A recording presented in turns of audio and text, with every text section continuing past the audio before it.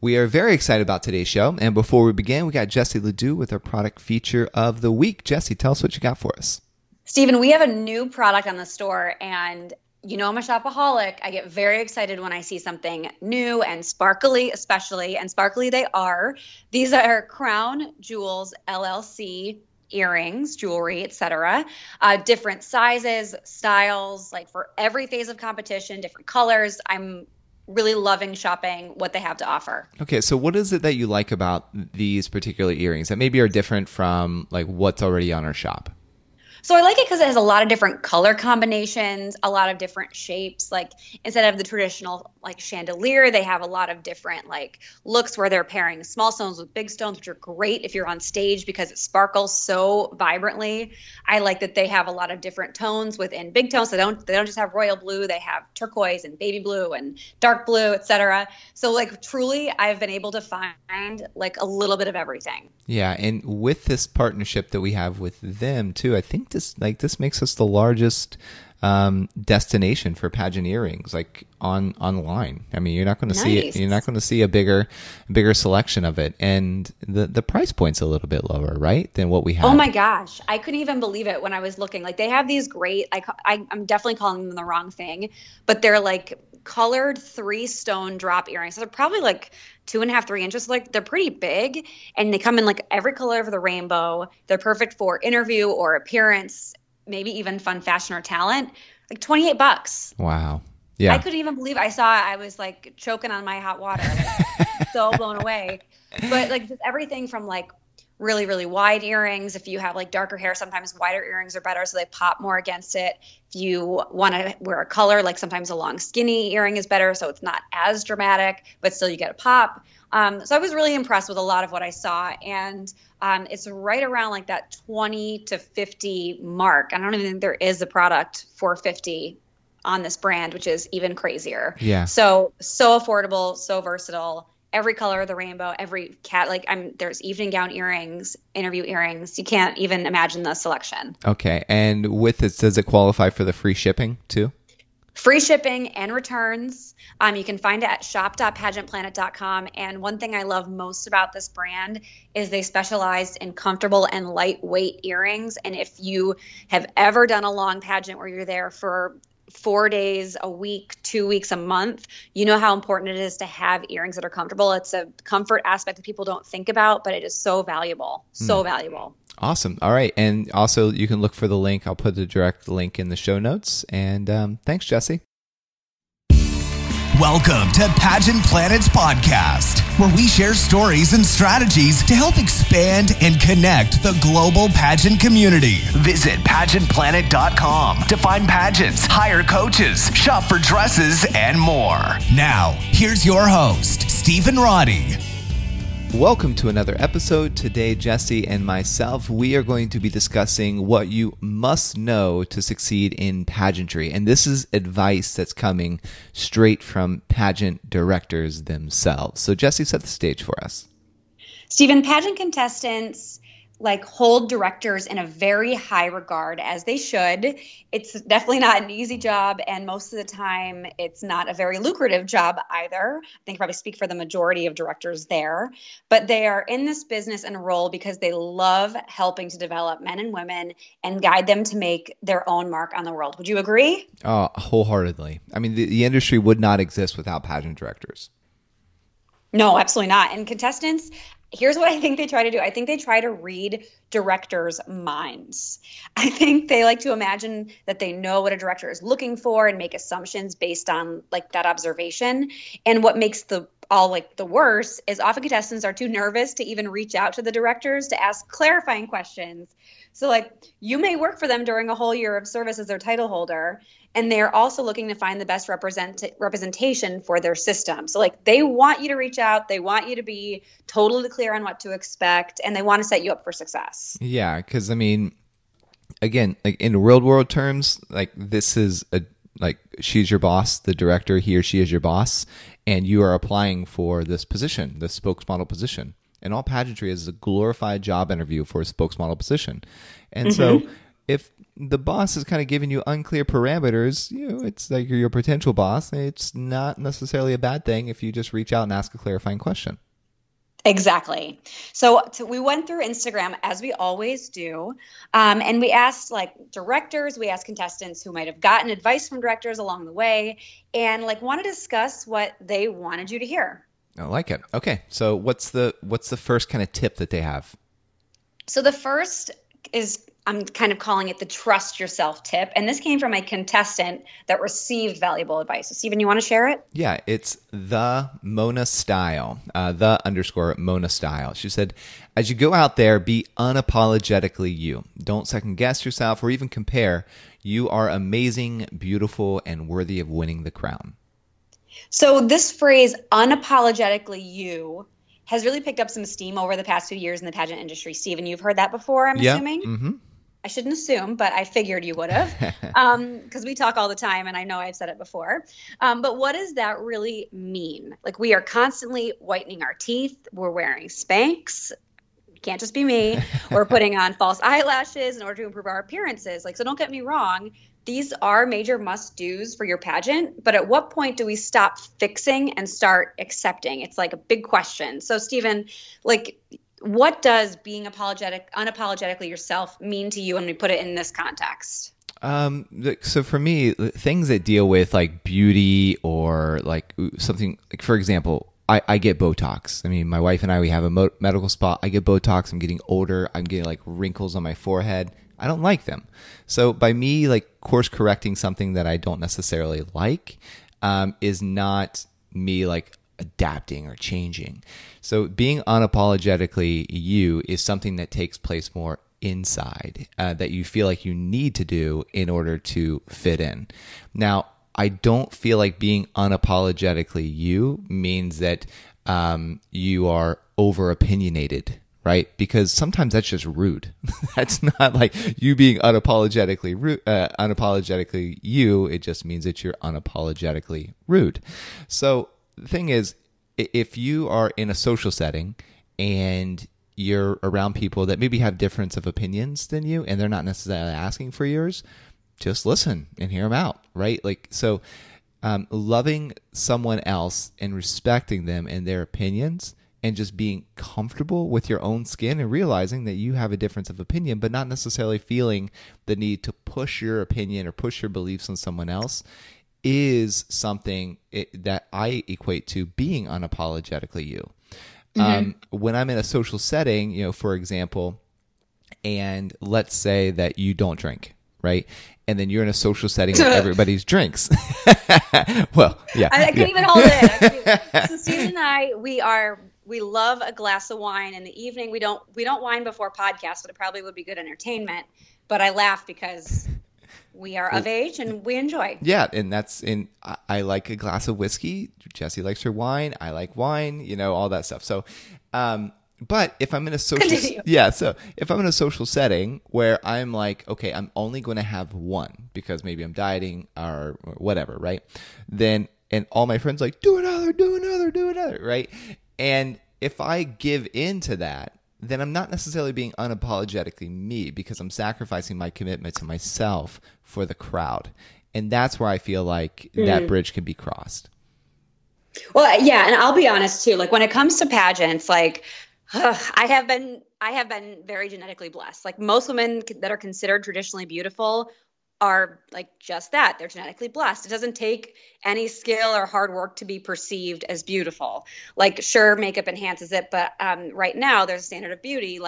We look at certain supermodels and we think, oh my gosh, they're so beautiful. Well, most of the time they were born that way. They didn't do anything to earn or gain that. So let's recognize that for a minute. So to be unapologetically yourself in the pageant industry, it's exposing what's on the inside. And Stephen, you'll get a kick out of this. But once I was giving a presentation to young women about owning the room, and I used it without thinking more. I wrote this in an outline, and now I'm panicking about saying it out loud on the podcast. But I used the term frontal wedgie. And I know several listeners just now clutched the pearls when I said it. I was a title holder at the time. I won't say what title I had, But it was basically like, okay, when you're given a presentation, if you got a frontal wedgie, like leave it alone. Like stay the course, keep confidence. Most of the people will not even realize. But like keeping it real is like a part of who I am. And I know like I have plenty additional to offer to go with like my snarky attitude and my genetically blessed abilities. So like essentially match your level of polish. Like, so wear the Spanx, do the lashes, like look the part, but match it with like a boatload of your natural personality. Yeah. I mean, and then, with me, I'm not one of those overly masculine guys, right? And so when I'm around a bunch of guys and the testosterone is a high, I don't try to match their testosterone because I'm like comfortable with that. I mean, so much so that like before I married Renata, I mean, I was pretty much single for the first 5 years of Pageant Planet. Everybody was like, yep, he's gay, right? I just don't have that like super masculine energy, I don't feel like. And I also make like Renata calls them dad jokes, like just kind of corny, just off the cuff jokes, right? And so that is who I am. And that's me being unapologetically me, like just living my life, right? So I don't feel the need to course correct like my jokes or my quirkiness or again like my version of what I feel like my definition of masculinity to match those people in the group. And I feel like that's a prime example. Yeah, definitely. Cool. All right, so trust yourself is point number 1. And what's the second point? So this is take ownership. I love this one. I'm very excited to talk about it. So Stephen, set the stage. Yeah. So this is from USA National Miss, and I don't know if this is Jackie Watts or not. She's the national director, but maybe it's somebody on her social media. Says, read everything. Be sure to read all the info the national office sends you. The more knowledge you have about the pageant, the better prepared and the less stressed you will be. Knowledge truly is power. So that's good. I mean, yes. You get your documents from your pageant office, read it once, read it twice, and when you've done that, I want you to read it again. Like nothing drives a director up a wall more than when a contestant like asks them a question that they already have the answer to. Like directors spend a lot of time and energy putting together resources for their contestants. I know a director that hand bedazzles their contestant handbooks. Like you better believe she wants you to read that thing cover to cover and then probably frame it after the fact. I mean, my gosh. Yeah. So like show them you have that attention to detail and do yourself a favor, educate yourself. And it's like, it's so painful because I mean, we experience this too, right? Like when we're communicating to all of our, our subscribers, our members that receive coaching from our portal, et cetera. And we're like, okay, here is the new change, right? And then people are like, what? Where did this feature go? And we send out like 3 emails and put something in the mail, like physical mail to them, say, here's the change. And then they're like, 3 months later, like, what happened? Like, where did we go wrong? Yeah. And it's like, and it's like, we try to like think of all the angles because we're like, all right, people for the most part don't read, right? And if you show and you ask those questions to your directors, like I know this is USA National Miss, I know National American Miss, which I mean is a large pageant also here in the United States. That's like from Miss Division and down. They send like a small book to the contestants that shows like everything, like what to wear, like makeup codes or whatever. And Steve and Kathleen, the national directors, like the contestants don't read it. So, and it's like they try and they labor over these words in order to help you. So just read that material and it will, as Jackie said, or USA National Miss said, it will greatly reduce your stress. Mm-hmm. Yeah. And you'll also like put yourself ahead of your competition if you stay diligent about going the extra mile, because I guarantee you'll be standing next to someone when you're in rehearsal, like, okay, what time do we have to be down here for the pageant? Or they'll say, okay, what are we doing tomorrow? What do we have to wear? And the majority of that will probably be available in the contestant handbook. It would have already been said. So you just have to really like take it all in, write it all down, read it once, read it twice, read it 3 times, but do yourself a favor, make a great impression on your director and be thorough. And there is such a confidence that comes on you when you just know what's going on. Mm-hmm. And I was in New York with like several friends. This has been probably a decade ago. And my one friend, Eric Deems, we always called him Senator in high school because we're like, Senator? I mean, he just always, I mean, he would wear a suit to high school. Like he just carried himself like this. And this was my first time going on like a trip with him and his friend group. And I woke up, it was like, I don't know, or I was getting ready and it was like 8:30 in the morning. He was already up, already ready, already dressed. And he had, not the map. Yeah, he actually had a physical map because this was before like we all had smartphones and stuff. So it was probably more than 10 years ago. And he was mapping out our day. Well, for the rest of the day, we were leaning on Eric Deems to show us around the city. And it was a great trip. And he was our tour guide and he was in the leadership role just because he knew the route. And like everybody relied on him, and naturally his confidence kept high, and we were all like, okay, good. So if you want to boost your confidence at your pageant, just be the road guide for everybody else, because as we've already stated earlier, people won't necessarily go to the director out of fear or intimidation or whatever, but they will feel a lot more comfortable coming to you, and then you will raise yourself up as that leader, and the other staff members will also take notice of that too and say, wow, Erica or John over there, like, all the people are really flocking to them. So if anything, it puts you on the staff spotlight, which is not a bad thing. So I can give a pro and a con to that too. Okay. So a lot of the times these people that are natural leaders and they do read everything cover to cover, which is fantastic. Sometimes they can get sucked in by the energy of other contestants who are nervous and like, you know what, I feel pretty confident. Here's the answer, or I'll ask the question on behalf of everyone. And just be a little bit cautious about kind of grouping yourself in with the pack and being the scapegoat. Like a lot of contestants are wondering if this, because you never know what kind of image that can portray to the director. Like maybe it will be like, wow, great initiative. Or maybe it's, well, I did send this out and you missed it and now you are the fool, even though there are 10 other people that wanted to know too. Right. So proceed with caution when trying to like lead the pack. But otherwise, again, do that for yourself. Give yourself that confidence and never be afraid to ask for clarifying questions as long as you know the information is available otherwise. Okay, great. All right. So what's point number 3? Point number 3 is to put yourself out there. Okay.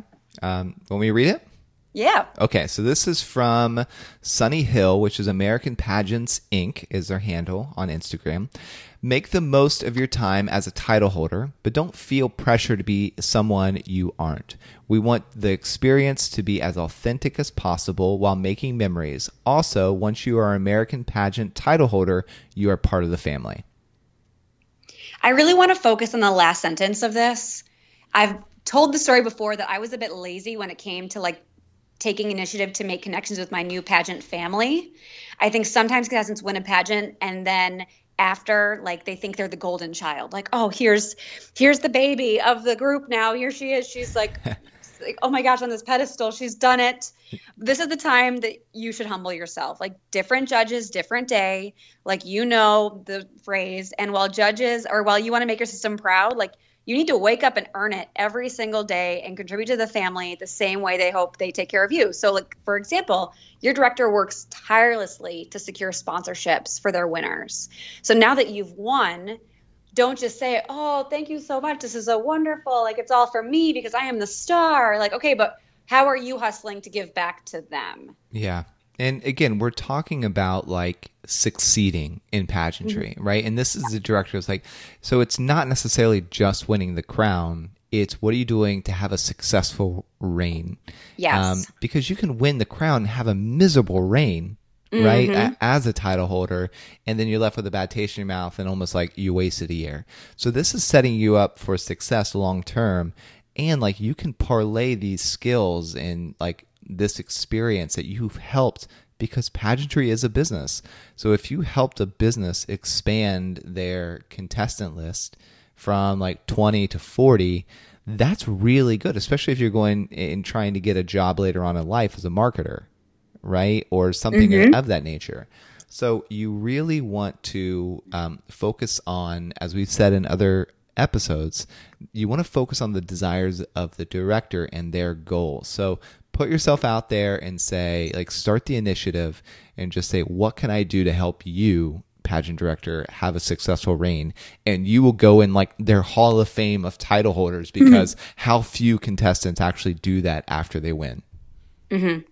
Exactly true. Exactly true. And so many contestants will say, oh, I'm going to do this during my year to set us up for success. And then like the year ends and like you look back and the pageant actually has less contestants than it did when you started. So it's like, okay, you've said you were going to do recruiting and you were going to hype this pageant, and like, what did we see? So it's that point. You just have to follow through and be the title holder that the director can look back and be proud of, and that you can feel good about reaping all these rewards that come with it. Yeah. And I mean, to drive this home even more, let's say that you're not necessarily a natural recruiter, right? Based on your personality, right? Maybe you're more administrative, or maybe you're more like a choreographer. So look at the pageant and say, like, this is what would make it even better. Or like, are you good at negotiating with vendors? Like, oh, how much did you pay for your room? Okay, I've got a deal over here down the street where you can get 50% off of your room. Something like that where you can contribute to the director and you're bringing your natural skill set. So this is taking it back to being unapologetically you, and being unapologetically you around your skill sets. Because we all have different skill sets. So just put that out there. There's more than one ways to serve your director.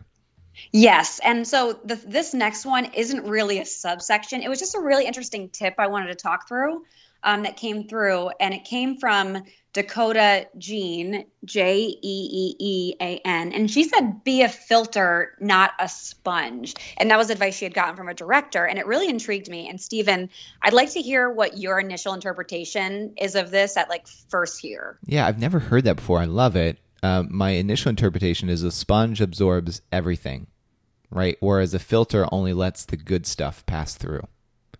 So that's why, I mean, when you're taking advice or you're taking experience or you're listening to conversations, only like they say, don't throw the baby out with the bathwater. So let the good stuff come through and just filter out like some of the, maybe the gossip stuff or the negative stuff or the stuff that just maybe doesn't land with you based on your personality or where you are in your journey. Don't let that stuff through. Don't necessarily feel the need to take everything on and change all aspects of you to match what somebody else is saying. Just filter it out and, like I said, just take the good, leave the bad. What about you? And well, I think in pageants as a contestant, you get advice from everywhere. Like I had a random local director come up to me and say, oh my God, you should always wear that dress, like never change it. And it was like this satin, cheap animal print dress. I look back and I'm like, how did I walk on a stage with this? And like, but everyone literally will come up to you and have an opinion and give you advice. Yeah. So my only note with this comment is that while I do agree, I have also seen several contestants over time act as though they know everything. Like they can't be told anything. Like they already know the secrets. So like, don't confuse being unapologetically yourself, like we already talked about, with being unable to take feedback and apply it. Like Steven said, like take what's necessary, leave what's not. What Dakota's referring to, in my opinion, is having the ability to like accept all types of critique, but know how to decide what to accept and what to put on the shelf. Exactly what you said, Steven. So I would just say, recognize where you are at your pageant journey and just don't automatically assume everything is bad. You shouldn't take it in, but really take time to reflect on every piece of criticism or feedback you receive and figure out how it works into your puzzle if it does. Yeah. So with me, I was raised with 5 sisters, no brothers. And so growing up, I basically was, and my mom is very dominant too in personality. You met my mom like this past week. And like, so I was used to everybody telling me just what to do all my life. Cause I mean, all the women in my family are very dominant. And when I came to high school and then I had like athletics and coaches would tell me what to do, I would try to take on all of their critique because I'm like, okay, I got to do all these things. It was so stressful. So I had to learn this filtering approach that Dakota was talking about. And I mean, depending on your personality, you who are listening, you might be just like me, but you really do have to look introspectively and say, does this land with me? And you have to take the points that really land with you. And I know that one particular coach, I'm sure that he meant well, but his coaching style led me to have less results because I was attempting to match what he how he thought I should be playing versus how I just organically was. And that, looking back, stifled my results. It was a great learning curve. I'm very grateful I went through it because it helped me in other areas of my life of learning this principle. But it's a really real thing. So, I really love this advice by Dakota. So in summary, Stephen, there's a common thread here that runs throughout all of the feedback from the directors that I found. And they're not talking with their judges to crown a certain type of person, but someone they believe is presenting who they really are. That's the thing to take away from this. When the judges see this, they know they are choosing a queen that can be trusted to share that authenticity with everyone they meet while still wearing a crown and sash. And overall, that's the direction the pageantry is headed in. So good. Well, thank you for listening. And if you've received any benefit from this show or for ones previous, please consider giving us a 5-star review. How this small action helps us is it helps us understand if you really are liking the content that we're producing.